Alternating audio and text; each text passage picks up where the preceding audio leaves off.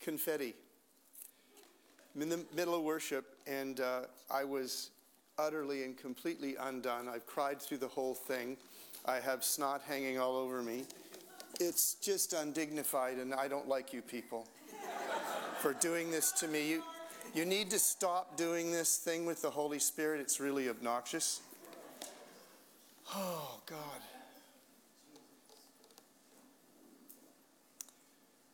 The thing about this thought was crossing my mind as I was utterly undone. The thing about being in the Spirit is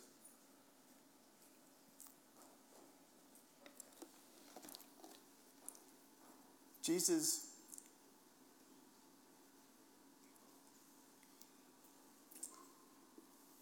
He's so revealed, and His goodness is so obvious. All I become conscious of is what a mess I am. It's really annoying. I just see nothing but weakness, you know? And it would be really discouraging, except that there's an equal sign between how thoroughly I understand my own weakness and how much He loves me. Once He said to me, you know, basically He said, I don't show you your weakness to humiliate you. I show you your weakness to know how much I love you. Because all that's paid for. Hallelujah. It's paid for. And I'm in the middle of this in the Spirit thing that Ryan's describing. And I feel something on my head. And I open my eyes and there's confetti all over the floor. And I'm thinking, this is really cool. Like somebody had the craziness to get a little bag of confetti and bring it to church and throw it in the air. Because I, of course, would never assume that God would do something like that. He's too classy for a move like that. And then I find out it's been here since New Year's and it just chose to fall today. Well, stupid as it is, I'm going to take that as some kind of sign. And I have to tell you that I don't know if you guys are getting used to this or if you've hit the take it for granted stage, but the presence of God in your worship is ridiculous. It's quite overwhelming. I mean, it's really, good Lord, I'm undone again. So I really hope you appreciate that and don't take it for granted. The day you start taking it for granted is the day it will start decreasing. I'll just tell you that. In this life, I've said this to you before, but in this life, barring great tragedies, car accidents and terrible things, barring those things, we get exactly as much of God as we desire. Right. Not a hair more. Sometimes He'll give you a hair more to increase your desire. Your religion of me has become nothing but words taught by men, therefore I will do signs and wonders, things you didn't expect. He'll do that to engender faith and to increase it. But most of the time we experience as much of God as we genuinely hunger for. And that's what this message is about. This message is about how do we increase our hunger. And its message starts with a great negative that is grieving me, genuinely grieving me at a very, very deep level. A survey has been recently done of American Christian pastors. More than 60% don't believe the Holy Spirit is real. More than 60% don't believe there is a Holy Spirit. They take the Holy Spirit as a metaphor for God's power, but not as an actual person or thing.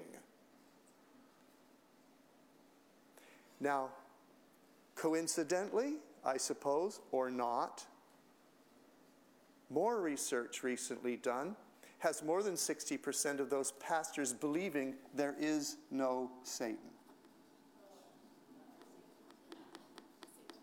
Now let's just pause and do the math. If you discount and decide there is no Holy Spirit, and you discount and decide there is no Satan, what is left of your religion? You get it? Like if you've dumped the power of God, if you say, well, the power of God's really not all that important, or it's mostly theoretical, but there's no him to call to, there's no him to receive, there's no him to have indwelling within you, then you have just cut yourself off from the power of God. And if you decide there is no enemy that we're struggling with, you have just denied the evil that is at work in this world and oftentimes in your own life. How can you survive and prosper? And I'm not talking about being rich. I'm talking about prospering as a human being, as a Christian. How can you do that if you, A, don't know the enemy, and B, don't know the solution? Amen. I mean, this is sick. This grieves me beyond words. This is the state of the American church. Now, could it be that has something to do with the state of America right now? Maybe? We are in such deep trouble. I am watching. Look, I moved from Canada to the U.S. in part to get away from this. And I thought we had a number of decades and it would be okay before it slid into what I was used to. The speed of the decline in American culture is breathtaking. It is shocking how fast the decline is taking place. There is only one hope, in my opinion, having thought about it an awful lot and watched this trend. There is only one real hope, and that is for an overwhelmingly powerful outpouring of the Holy Spirit upon this country. Amen. You see, we can't talk our way out of this problem. We can't evangelize our way out of this problem. Because, I'm getting a bit digressed from my theme, but we've got a little time. The world we live in stopped believing in truth about 60 years ago. Now it doesn't believe there is such a thing as truth. So when we come and argue with the truth, they're not listening. They go, that's good, that's your truth. I'm glad you have a truth. I have a truth too. And it's the opposite of your truth. Which is really to say, there is no truth. You with me? So trying to talk people into God, if someone can talk you into your Christian faith, someone else can talk you out of it. It can't be based on an argument. It's not just reason. You can't simply reason your way into faith. Amen. Someone can talk you out of what someone else talked you into, but nobody can talk you out of your experience. Hello? What this country needs is an outpouring of Holy Spirit experience to where nobody can talk them out of it. I am praying for a revival amongst the young people that will take tens of millions of young people swept into the kingdom by a move of the Holy Spirit that nobody can talk them out of. And there's a desperate thing happening inside of me that's just, this has to happen. This has to happen. It has to happen. It's on our watch. My generation in the 1960s started this stinking mess. Thank God I'm still around to maybe in His mercy be part of a solution. But we cannot be bystanders. We cannot be by-watchers. We must be engaged in this struggle in some meaningful way. Amen. The Apostle Paul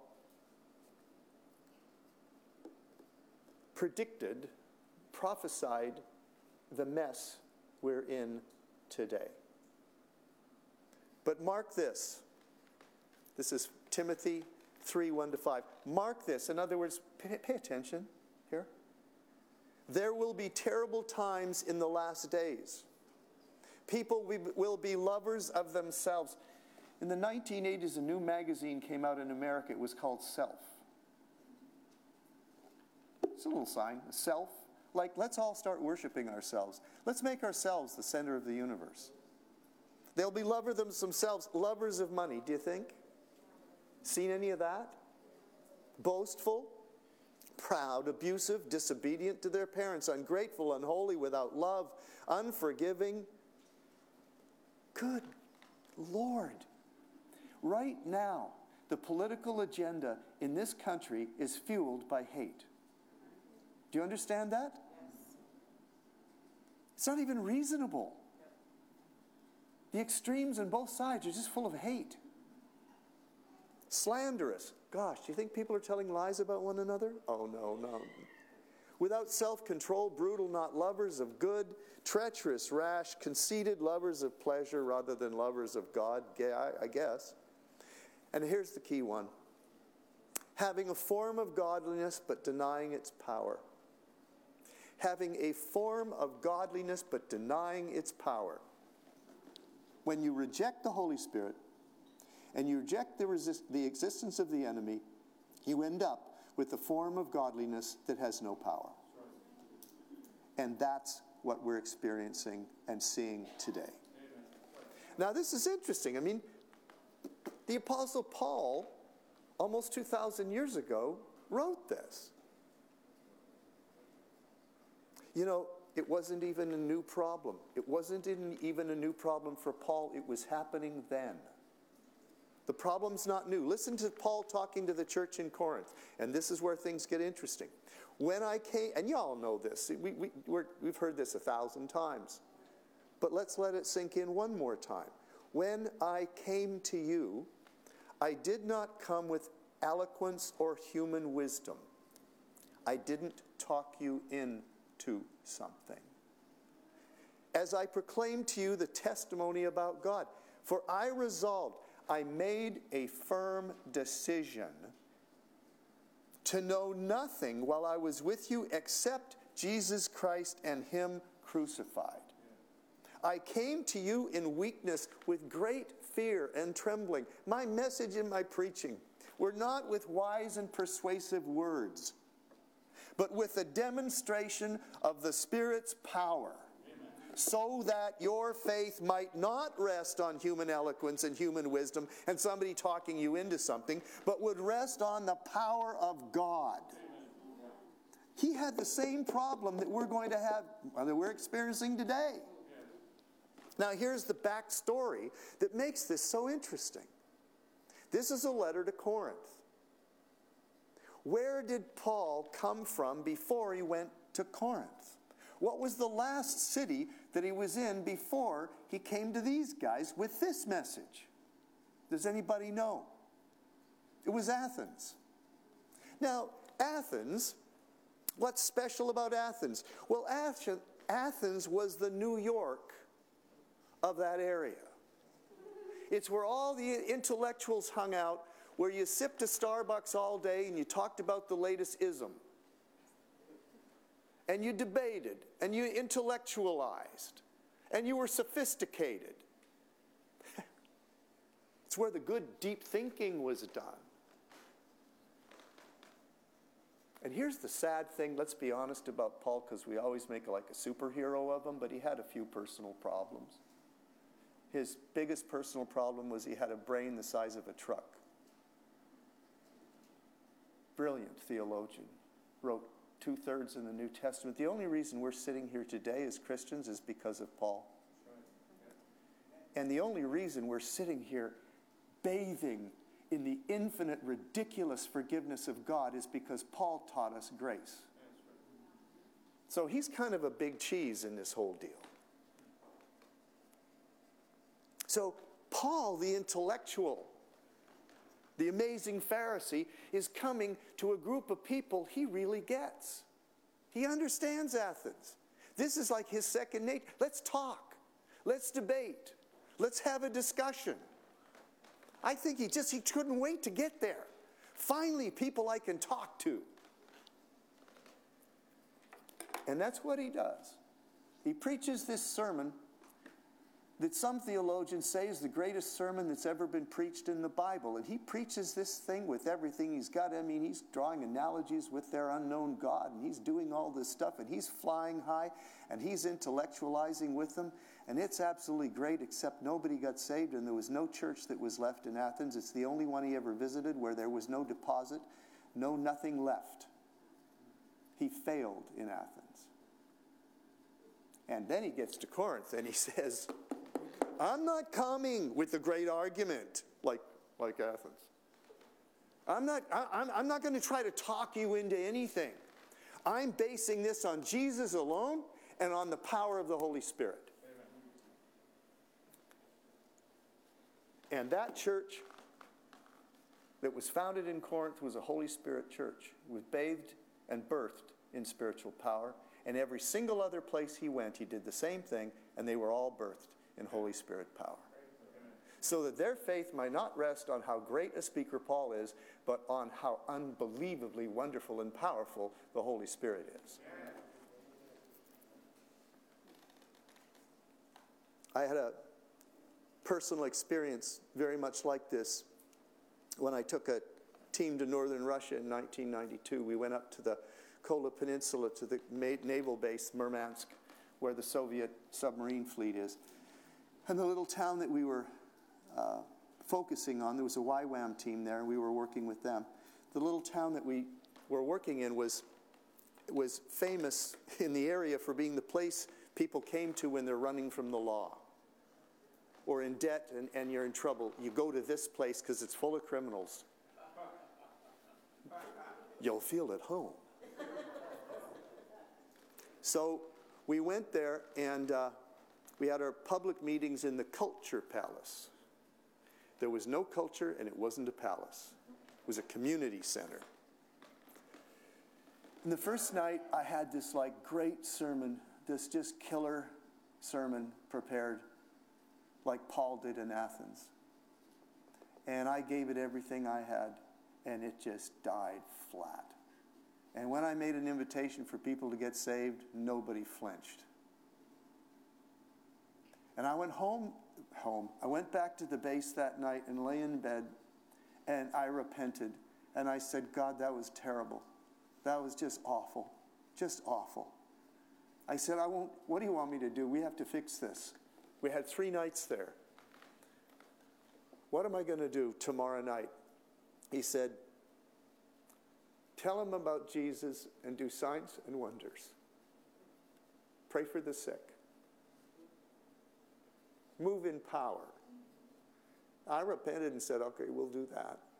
And I got there the next night, and I didn't have a message because I didn't want one. I was afraid to make something up. So I'm sitting there in the front row and going to get up and speak in 5 minutes, and I don't have a message.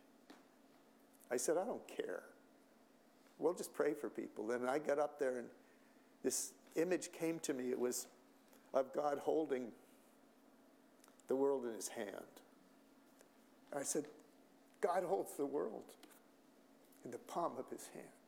And then this message came. It was great, but it wasn't intellectually great. It was just great introduction to let's pray for the sick. So we started praying for the sick. And there's this blind girl. She's blind in one eye. She was scheduled for surgery. Her name was Marina.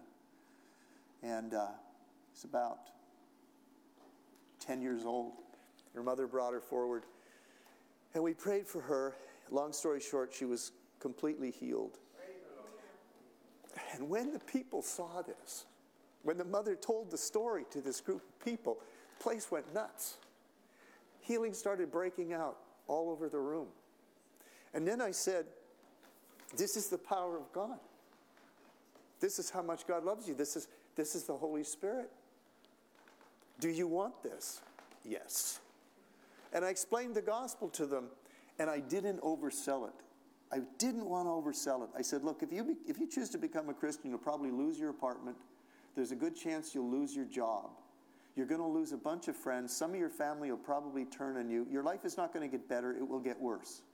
But you will end up knowing God, and when you die, you'll spend eternity with him. Do you want that? How many of you want that? And almost the whole place stood up. I was undone. I was like, I did it wrong. I oversold this. Why are they all standing up? Really, like, this is dissonance. This is not anything I've ever seen before in my life. And I was confused. I said, God, what's going on? And I explained it again, even worse. I tried to make Christianity as bad as I could possibly do it without lying. And I said, now how many of you still want this? Stand up. And they all stand up. They're still standing. I said, God, what's going on? And he said, ask them a question. He said, ask them, how many of them have ever heard this message before in their life? And I said, how many of you have ever heard anything like this told to you before in your life? Out of 250 people, about 5 hands went up. And all of a sudden it hit me, this is the real thing. They've never heard anything like this before. And God's doing healings. And I said, okay, everyone that wants to get saved, come forward. So many people came forward, we had to put them on the stage. It was a big performing kind of art stage. So I had them all on the stage, and I was standing at the front of the stage like this, getting them saved. Like, we're going to go through the prayer and this, that, and the other thing. And there was 3 teenage boys at the very back wall. And they were leaning against the wall like this, and they were ribbing each other. Like making fun of what I'm doing and ribbing each other. And I got really mad inside of me. I didn't express it, but I got really angry. And the thought running through my head was, I didn't ask you to come up here. I didn't ask you to get saved. You don't want it, you don't like it, that's fine. But you should just go sit down. And I'm thinking I'm going to rebuke them. You know, like this anger. It's not I'm not usually like this, but it's kind of bugging me. And the Lord spoke into my mind and he said, leave them alone and watch. Just ignore them and watch. And I said, okay. So I led all these people to the Lord. They got saved.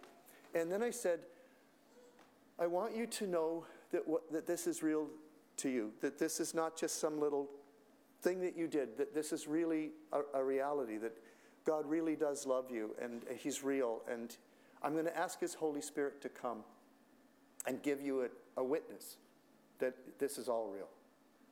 Open your hands, close your eyes, and get ready to receive.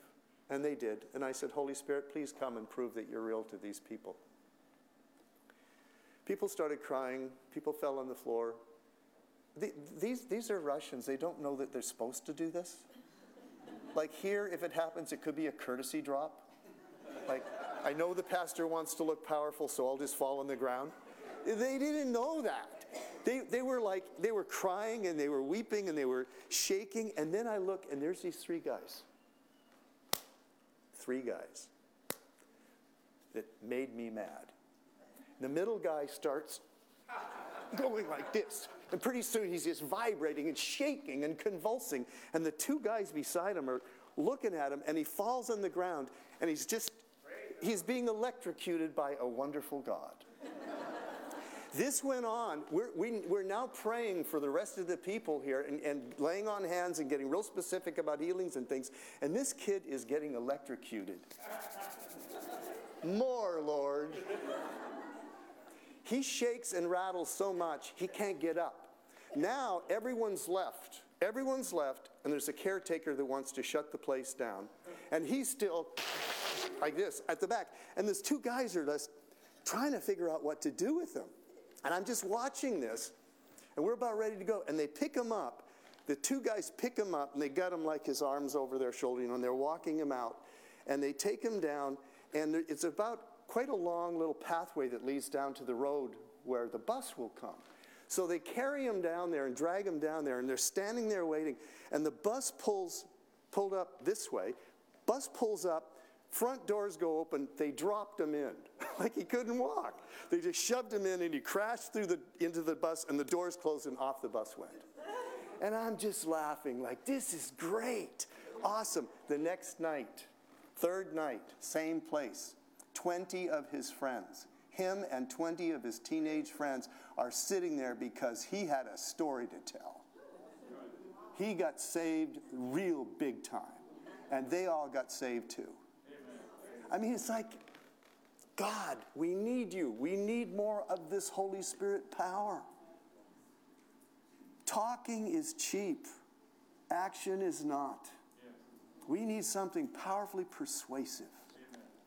So, let's take it from there. That's the problem.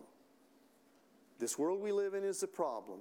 We're going to need a whole lot of Holy Spirit power to overcome their blindness. Right? And where does it come from and how do we get it? What's our part in increasing this? That's my question. Well, Paul recognized the problem, but he also recognized the solution. And here is Paul giving us the solution in the same book to the Corinthians. Thank God to us. He's giving it to us. And here it is, in one sentence. Follow the way of love. You know it. Follow the way of love and eagerly desire the gifts of the Spirit, especially prophecy. That's his formula. That's his answer. To a powerless faith, this is what you do. Two things. Follow the way of love and eagerly desire spiritual gifts. And the spiritual gifts he's referring to are the ones he's taught on the chapter before. So it's all the power stuff.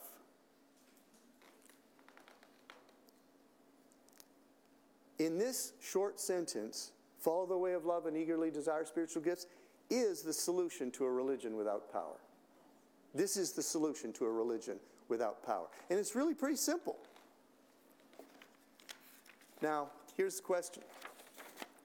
If spiritual power is the solution, why did he start with follow the way of love?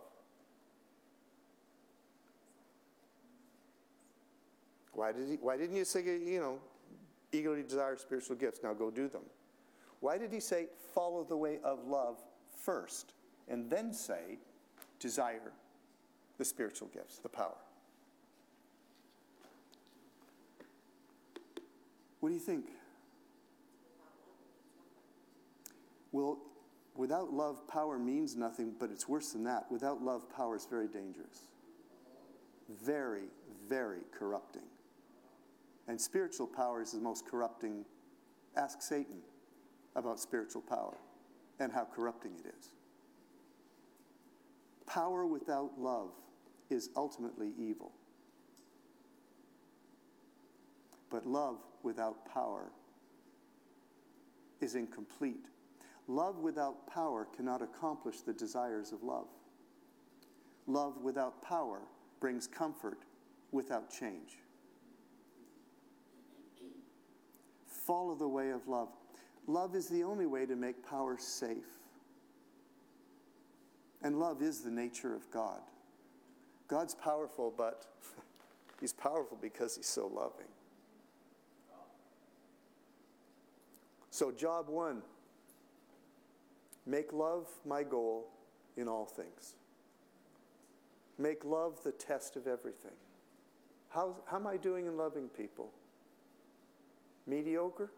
Could there be more love? God, give me more love.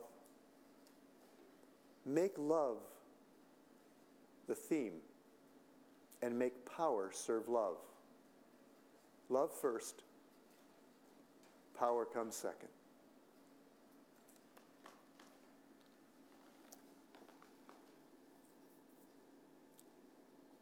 Love without power leaves love incomplete.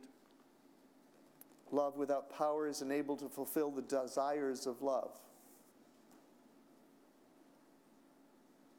Love without power can only bring comfort without change. So that's the safeguard of what we do next. That's the safeguard and the context of what we do next. What we do next is we eagerly desire spiritual gifts. Let's look at this phrase. Eagerly desire the gifts of the Holy Spirit. This word, is it up there? Yeah, there we go. All right. Properly, aggressively chase. It comes from the root to hunt. It comes like hunt. Like get out and hunt and go after it and bag it and bring it home. Hunt. Earnestly pursue. Pursue with all haste, chasing after. Eagerly desire to overtake and to obtain, to apprehend. You see, this isn't just a little bit of a desire. This is a serious desire. So we want to stimulate our spiritual hunger and do everything we can to spiritual our hunger and one another's hunger for more of God's power while we follow the way of love. He's saying, increase the desire for the supernatural power of God flowing through your life. It's not a desire that sits passively still and says, okay, I'll do it, God, when you drop it on me. It longs for, it goes after, it hunts. How do we begin this pursuit? How does it start? Where do we start with increasing our spiritual hunger?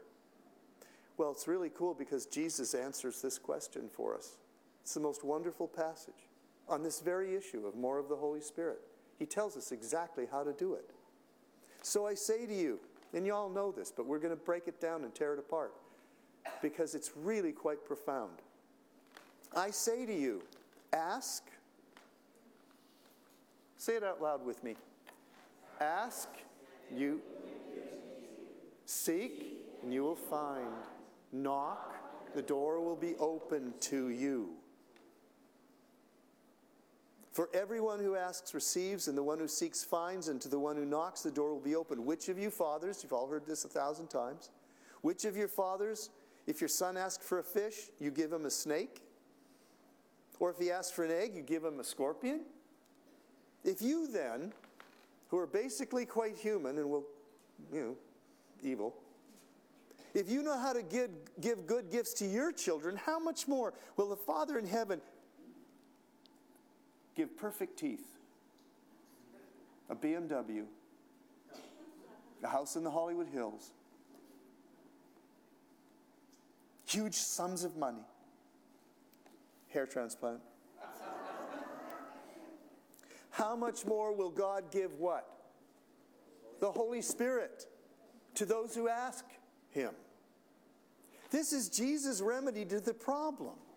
Ask, seek, and knock for more of the Holy Spirit in your life. So, we need to know what ask, seek, and knock means. We need to break these words down because this is the key to how the more comes. Well, ask is really simple. Ask simply means use your voice and ask. Just ask. You start with simply asking, God, please, I want more of your Holy Spirit. Holy Spirit, come and fill me again. I really want you. I'm asking for you. But you don't stop there. That's not hunting. That's not aggressively going after. That's just a beginning. Seek. The Greek word here means become physically involved in the pursuit. Get active. Take a step. Well, what would that mean? What might that mean to become physically involved in seeking after the Holy Spirit? I'm getting super practical here. Let's just do this together. Some ideas. Let's share some ideas. What would it look like to begin a pursuit beyond asking, like you're going to actually go after it? You're going to start looking. What things might you do that move in that direction? Anyone? What might you do? Practical. I'm not trying to trick you into looking bad with the answer. It's so dumbed down you're afraid to speak. But there's all these simple things we could do that would be a pursuit of the Holy Spirit and learning more about Him. That was a hint, by the way, learning more about Him. I just threw you a bone. Learning more about Him. What might you do? You'd go to the Bible, you'd look up the word Holy Spirit, and you'd find every single reference, and there's lots, in the entire Bible, and you'd go through them one at a time, and by the time you were done, you would understand so much more about Him that you would have a better sense of what He does when He's active and how to get after Him and everything else. So that would be one thing. That's the Bible. What else might you do? Stop it. You're getting ahead of me. Yeah, we're going to end up there. Believe me, we're going to end up there. That's the final thing. But what else might you do in the pursuit? Get physical. Go do something. What? Practice what you read. Okay, that's way too practical. This is ridiculous. She's suggesting you read the Bible and then do something. No, if I did something, something might happen. And if something actually happened, I'd have to change. I like my life the way it is. I want my faith to be theoretical. I don't want it to be practical and real. Stop it, Jen. You're getting under my skin. Eventually. But this is just between you and him at this point. Believe it. You're going to have to try to believe it. Okay? Worship is really good. You get in the presence of God in corporate worship, all sorts of Holy Spirit stuff starts happening. Like creepy stuff, confetti, weeping your brains out and wishing you were different. I mean, it's horrible stuff. Repentance? Ooh, it's icky. I'm thinking of some more things. Read a book. Go find a really good book on the Holy Spirit. Read about what he's done in other places. Guys, read about Azusa Street.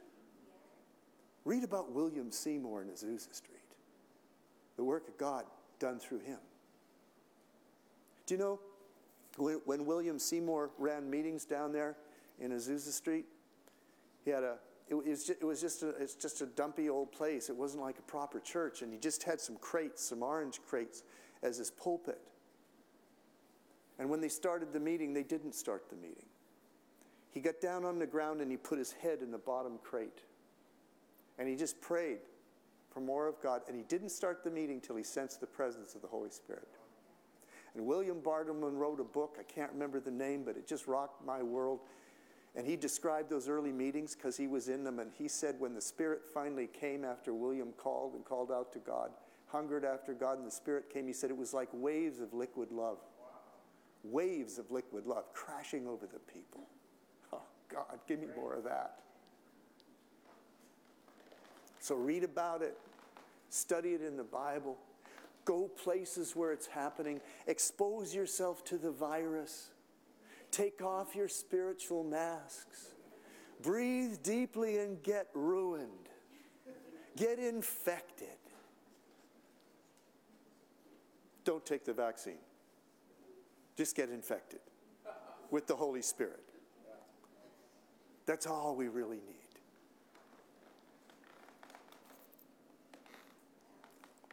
Now we get down to how to pray. Ready? Somebody said pray. Now I'm going to tell you how Jesus says we're supposed to pray, and you're not going to like it. And you're going to think I'm off base and probably heretical. And you're just going to have to work through the math yourself and study the words yourself to find out that I'm telling you the truth. The word knock. There's asking, then there's seeking. Now this thing gets really weird. Knock here translates into the often neglected verb to be importunate. It's an old English word, to be importunate. Sounds harmless enough until you find out what the word means. Here's what the word means. Harass. Harass someone persistently for or to do something. This is Jesus telling us how to approach him and God and the Holy Spirit for more of the Holy Spirit in our life. Harass me. Harass me to do this thing for you. Now, that's okay, but it gets real ugly. Because here's the synonyms for importunate. Are you ready? Beg, beseech, entreat, implore, plead with, appeal to, apply to, call on, supplicate, solicit, petition, enjoin, harass, pester. Pester, beset, press, badger, bother, torment, plague, hound, nag, harry, go on at it, harp on at. Jesus is telling you to get that way with God and the Holy Spirit and him to get more of the Holy Spirit. This is coming from Jesus. It's in the red ink. So it's okay. It's okay. God likes it when you get in his face and say, I can't go on without more of your Holy Spirit. I don't want to do this anymore without your Holy Spirit. I got to have more of you. I must have more of you. 2 weeks ago on Sunday, our pastor was preaching, and I was in the first row, and he told Dennis and I, prophetic guy, to come up and minister with him in the application time. So I'm all focused on, I have a job to do. I've got to go up and minister. And I'm standing listening to his message at the end in the application time, and I'm so broken. My hunger for God is just out of control, because I don't want to go on like this anymore without more of him. I have to have more of him. I can't stand it. We have people dying of cancer in our church. I can't stand it. We have people dealing with anxiety they can't get free of. I can't stand it. I'm sick of it. And I'm saying to God, you've got to. You just got to. You've just got to. Come with more power. I have to have this. I don't want to do this anymore unless you're going to do it. And I'm standing there, and my hands start to shake like this. And I look at my hands and I think, must be cold in here, because it was cold. So I'm just shivering, that's all. And then it starts going like this, and I realize, no, this doesn't have anything to do with cold. That's how I came into the Holy Spirit 35, 40 years ago, was this power encounter where my whole body shook and vibrated, and I was just being electrocuted by the Holy Spirit. And there it was, starting again in church. I said, Lord, I remember what this was like. This is power. You're starting to answer this. This is great. Please don't let it stop. I said, I don't care what I look like, and I don't care how embarrassing it is. I just want more of you. You just got to do this. And I said, can I give this away? Is this just for me, or can I do something with this? And then he called us up to minister. And this girl came up to me, said, I'm going to this church that doesn't believe any of these things, and it's killing me, and I just don't know what to do. They're all my friends, but they don't believe any of these things. So I don't know what I should do. And I said, just let me pray for you. And I put my hands on her head, and then it just amped out. It was just like, and I thought, oh God, this is really powerful.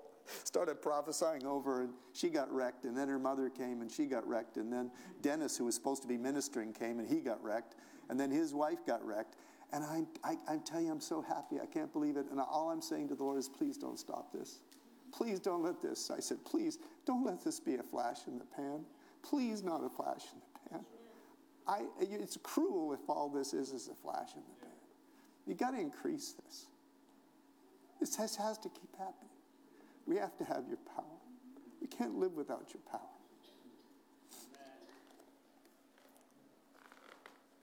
Oh, God. Beg, beseech, entreat, implore, plead with, appeal to, apply to, call, supplicate, harass, pester, beset, press, badger, bother, torment, plague, hound, nag, harry, go on at, harp at.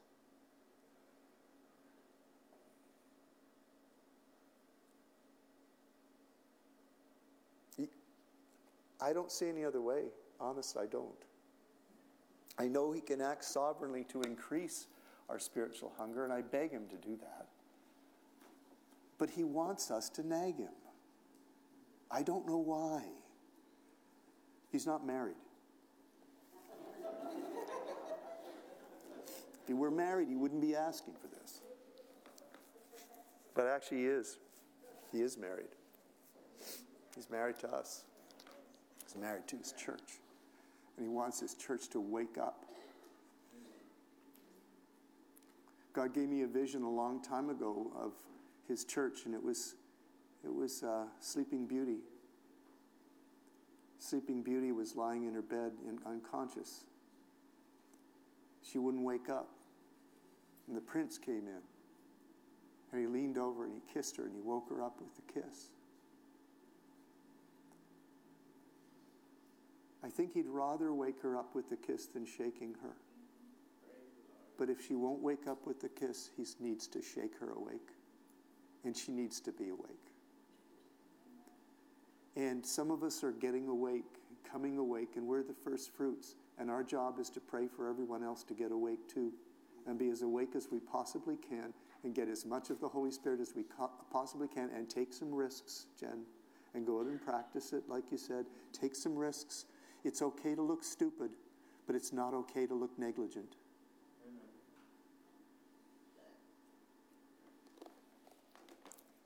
Jesus is telling us how he wants us to approach him for more of the Holy Spirit. He's calling for a new kind of prayer. And it might mean for many of us, me included, that my prayer should start with asking for this kind of desire. So I haven't been desiring like I want to. Maybe you just start with increase my desire. Maybe you're honest and you say, I don't want you that much. I don't feel what this guy's talking about. That's okay. That's the truth. That's called the truth. When we admit it, see, no, I don't hunger for you like I want to. I don't hunger for you like some people do. Make me want to want. Help me to want to want. I can start with wanting to want because I admit I don't want. Increase my want. Help me to want to want. Start there. Start with the truth. I'm kind of a bit lukewarm about all this, and frankly, sometimes I'm kind of afraid of this, and some of these stories really spook me out, frankly. But God, you're good. And you're not going to give me a snake. And you're not going to give me a scorpion. And you're not going to give me... You know, somebody was talking, some people were falling down in prayer, when people were praying for them, people falling down, and we had our small group meeting, and I do the 20-somethings, and somebody said, well, I don't want to. What's going on? I mean, this is weird, people falling over. That can't be God. What's going on? And I said, it's funny that you should ask, because when this became a thing that was happening to us 30 years ago, I watched people falling all over the place, and because I was a lawyer at the time and very evidence-driven. So I started interviewing people. I'd go up to strangers and say, by the way, I saw you on the ground, and I'm just curious what was going on. What was the experience like for you? And I just surveyed and interviewed many, many, many people who'd had that experience. Every single one of them said the same thing. Some peace came over me and I couldn't stand, and I found myself on the ground, and God was loving me. And it was absolutely wonderful. I never had one person say, oh, I wish it hadn't happened. That God, he's tricky. I'll never trust him again. No, that wasn't happening. They were thrilled. There was this girl. She was my co-pastor's wife. She's a Southern Belle. This is in Canada. She was an American Southern Belle. Like in Canada, that's like oil and water. We don't do Southern Belles in Canada. And she had like perfect hair, perfect everything. And we went to this meeting when we all got filled with the Holy Spirit, a brand new experience. She got so filled with the Holy Spirit, she couldn't walk. And her hair was completely messed up. And her blouse was pulled out in one place. And she had sweat stains all over her. And she was just undone. And giggling. I mean, she just couldn't stop giggling. And I'd never seen her like this. I will be as undignified. I will be more undignified. She was a together person, but she wasn't that night. And she was thrilled, and it was the turning point in her life for more of God. So whatever he does to you, it's going to be good. It may be embarrassing, it may be unusual, it may be risk-taking, but it's going to be good because it's his nature. He will never leave you worse than he found you. He will always leave you better than he found you.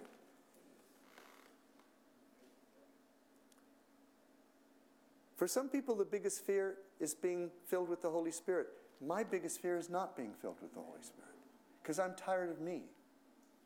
I really mean that. I'm tired of me. I want to be more like him. I want to be free of all sorts of stupid thought patterns and nasty critical judgments and all the things I do. My sins are inside sins. Okay? The outside's pretty good. The inside has a problem. I want those things to change. And if the price is being embarrassed by his love, I'll be embarrassed by his love. That's okay. Are you with me? Okay. Now let's get ugly. Prepare yourself. No manipulation, okay? No manipulation. There's a difference between facilitation and manipulation. Facilitation is helping to organize what God's doing in a way that will be helpful to people. Manipulation is trying to force them to do something they're not ready to do. We don't want any manipulation, but I want facilitation. I want a chance for the Holy Spirit to do something. So I think this whole message here is about hunger and desire and pursuit. If you want more of that hunger and desire rising up within you, please stand up. And if you're not ready for it, please stay seated. I really mean that. Like, this is an integrity thing. Don't make up something for the sake of making the pastor feel good or looking like you belong. That's ridiculous. But if you want more of the hunger, let's ask for more of the hunger. Let's receive more of the hunger. Do you know that Jesus has a passion for the Holy Spirit? He's passionate about the Holy Spirit. When Jesus walked this earth, he made himself submitted to the power of the Holy Spirit. He came in his humanity and said, I need to be in the Holy Spirit. And the text would often say Jesus was in the Holy Spirit, and then he did this or that. If it's good for him, it's good for us. So let's open ourselves and let's just say, God, I want more passion for your Holy Spirit. I want more risk for your Holy Spirit. I want more passion for your Holy Spirit. I'm sorry that I've been afraid of your Holy Spirit, but I confess that I am sometimes, but I don't want to be. I just want more of you, God. I want more of your Holy Spirit. So open your hands and let's be in a posture of receiving that he is going to give you more of himself, and he's going to stir up in you a passion for more of him. A passion for more of him. Holy Spirit, this is your opportunity. We're open and we're waiting and we're desirous. But we know it starts with desire. We know it starts with spiritual hunger. You build on that. But you also light the flame. You light the flame and then you fan the flame. You light the flame and you fan the flame. Light the flame. Holy Spirit, please, come right now. Manifest your presence right now. Light the flame of desire within us for more of you. Just come, touch my heart, touch my mind, touch my emotions, touch my will, touch my body, but God, don't pass me by. Holy Spirit, don't pass me by. Come and fill me with a desire for more of you. A fearless desire, a hungry desire, a pursuing desire. Holy Spirit, touch me now. Touch me now with a hunger for more of you.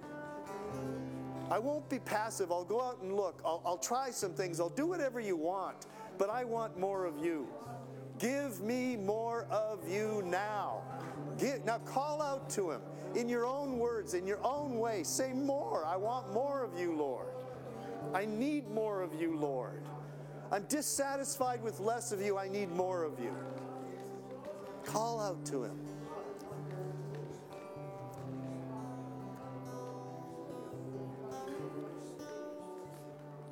Holy Spirit, you are welcome here. Do you know that song? Can we do that? Yeah, just do that. More, Lord. Spirit, you are welcome here. Come flood this place and fill the atmosphere. You glory, God, is what our hearts long for. To be overcome by your presence, Lord.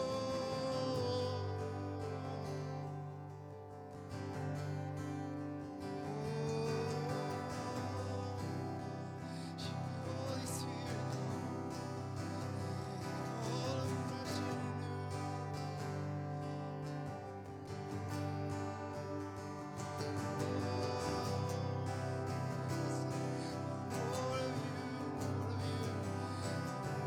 and more of you. Holy Spirit, you are welcome here. Come flood this place and fill the atmosphere. Your glory, God, is what our hearts long for. To be overcome by your presence, Lord.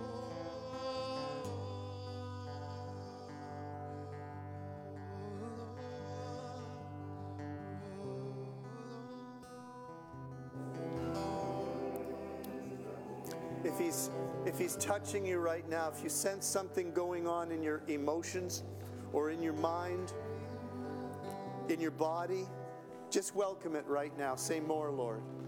Whatever you started, give me more. Whatever you just started in me, give me more of that. And just say, yes, Lord, give me more of that. Go deeper, Lord. Show me more, Lord.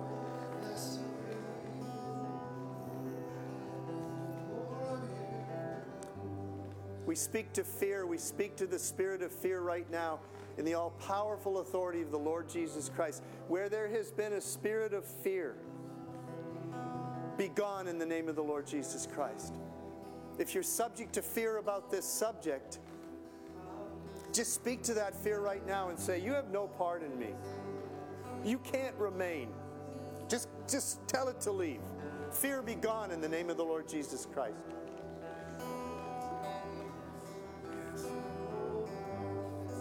Unworthiness. Some of you are suffering from a lie of unworthiness that says this is for somebody else, but it's not for me. Because I'm not good enough to be loved this way. I'm not good enough to move in spiritual power. And that lie has been playing over and over in your mind for a very long time. It's time that lie died. Now, right now, we take authority over that lie of unworthiness, that condemnation. Not conviction, condemnation. There's a difference. We speak to that spirit of unworthiness and condemnation, and we say right now, get out in the name of the Lord Jesus Christ. Be gone. Take your hands off. Take your hands off her. Take your hands off him right now. And we release that spirit of adoption. Holy Spirit, come and do that amazing work of witnessing that I am your well-loved child. I'm precious to you and you love me.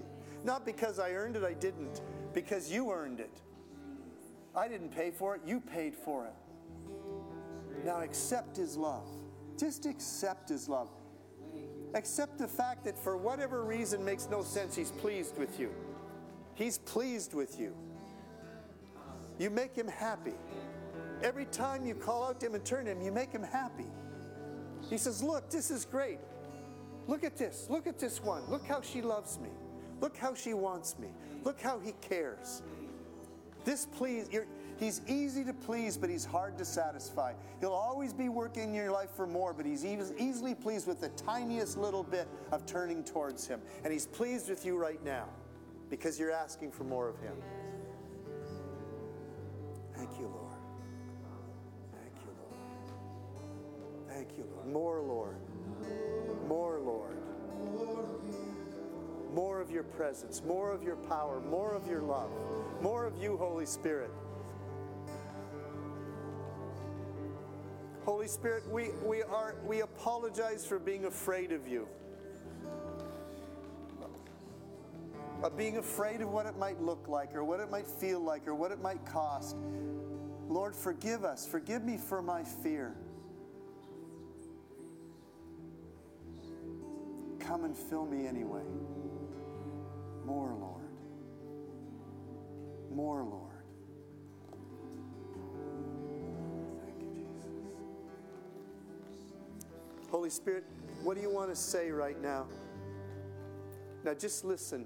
Listen in your mind. Listen in your emotions. Holy Spirit, what do you want to say to each one of us right now? It'll be unique for each person. What do you want to say right now, Holy Spirit? Now listen. He's going to communicate in some way. He's going to communicate with you. Pay attention.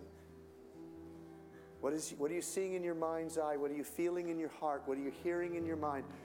Holy Spirit, what do you want to say to each one of us right now? What do we need to hear from you right now?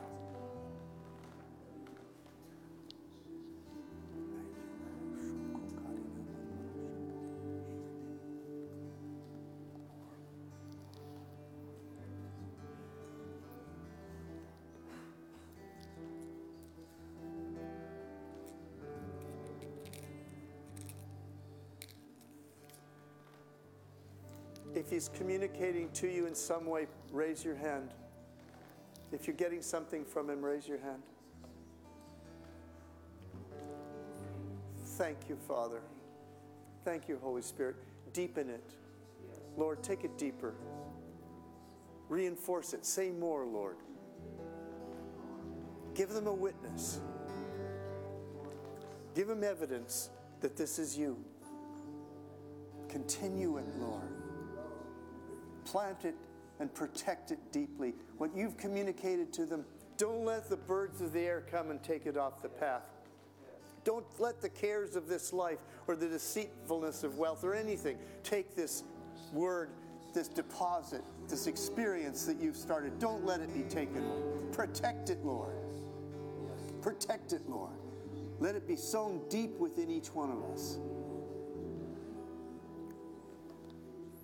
The Lord's speaking now to many of us. He's saying, this is just the beginning. It's a new beginning. It's a new installment. It's more, but it's just the beginning. He's saying, I want you to expect more. Don't say that was a nice service and God kind of touched me and that was nice. No, this is the beginning of a new season, of a new phase, of a new level of living with Him, a new depth of experience of His goodness and His love and His power. This is just the beginning, He says. I want you to treat it that way. Expect better and more. Expect better and more.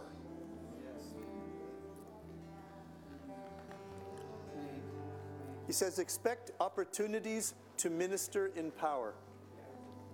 I'm going to take your words, I'm going to take your gestures, and I'm going to take your physical touch, and I'm going to impart my power and my presence in it when you speak. Expect there to be power in what you do, because I'm going to do it. And you're going to see a new level of my power moving through you beyond anything you ever imagined. And it's going to grow. And all I want you to do is keep on obeying me. When I tell you to do something, or you're not sure, but you think I'm telling you to do something, go and do it. Because I'm going to be in that gesture. I'm going to be in that word. I'm going to be in that smile. I'm going to be in that touch. And I'm going to minister through you in ways you never imagined. Expect it. And I just heard him say, you're not too old. Now, for some of you, that means nothing. For some of us, that means everything. You're not too old. You're not too old to move in my power. And there's no such thing as being too young or too inexperienced. He says, I don't care about age. I don't care about education. I don't care about any of those things. I don't care about money. I don't care about all that stuff. I just want your heart, and I just want you to say yes. Give me your heart as much as you can, and just say yes and take some risks, because I'm going to do things that's going to make you absolutely thrilled.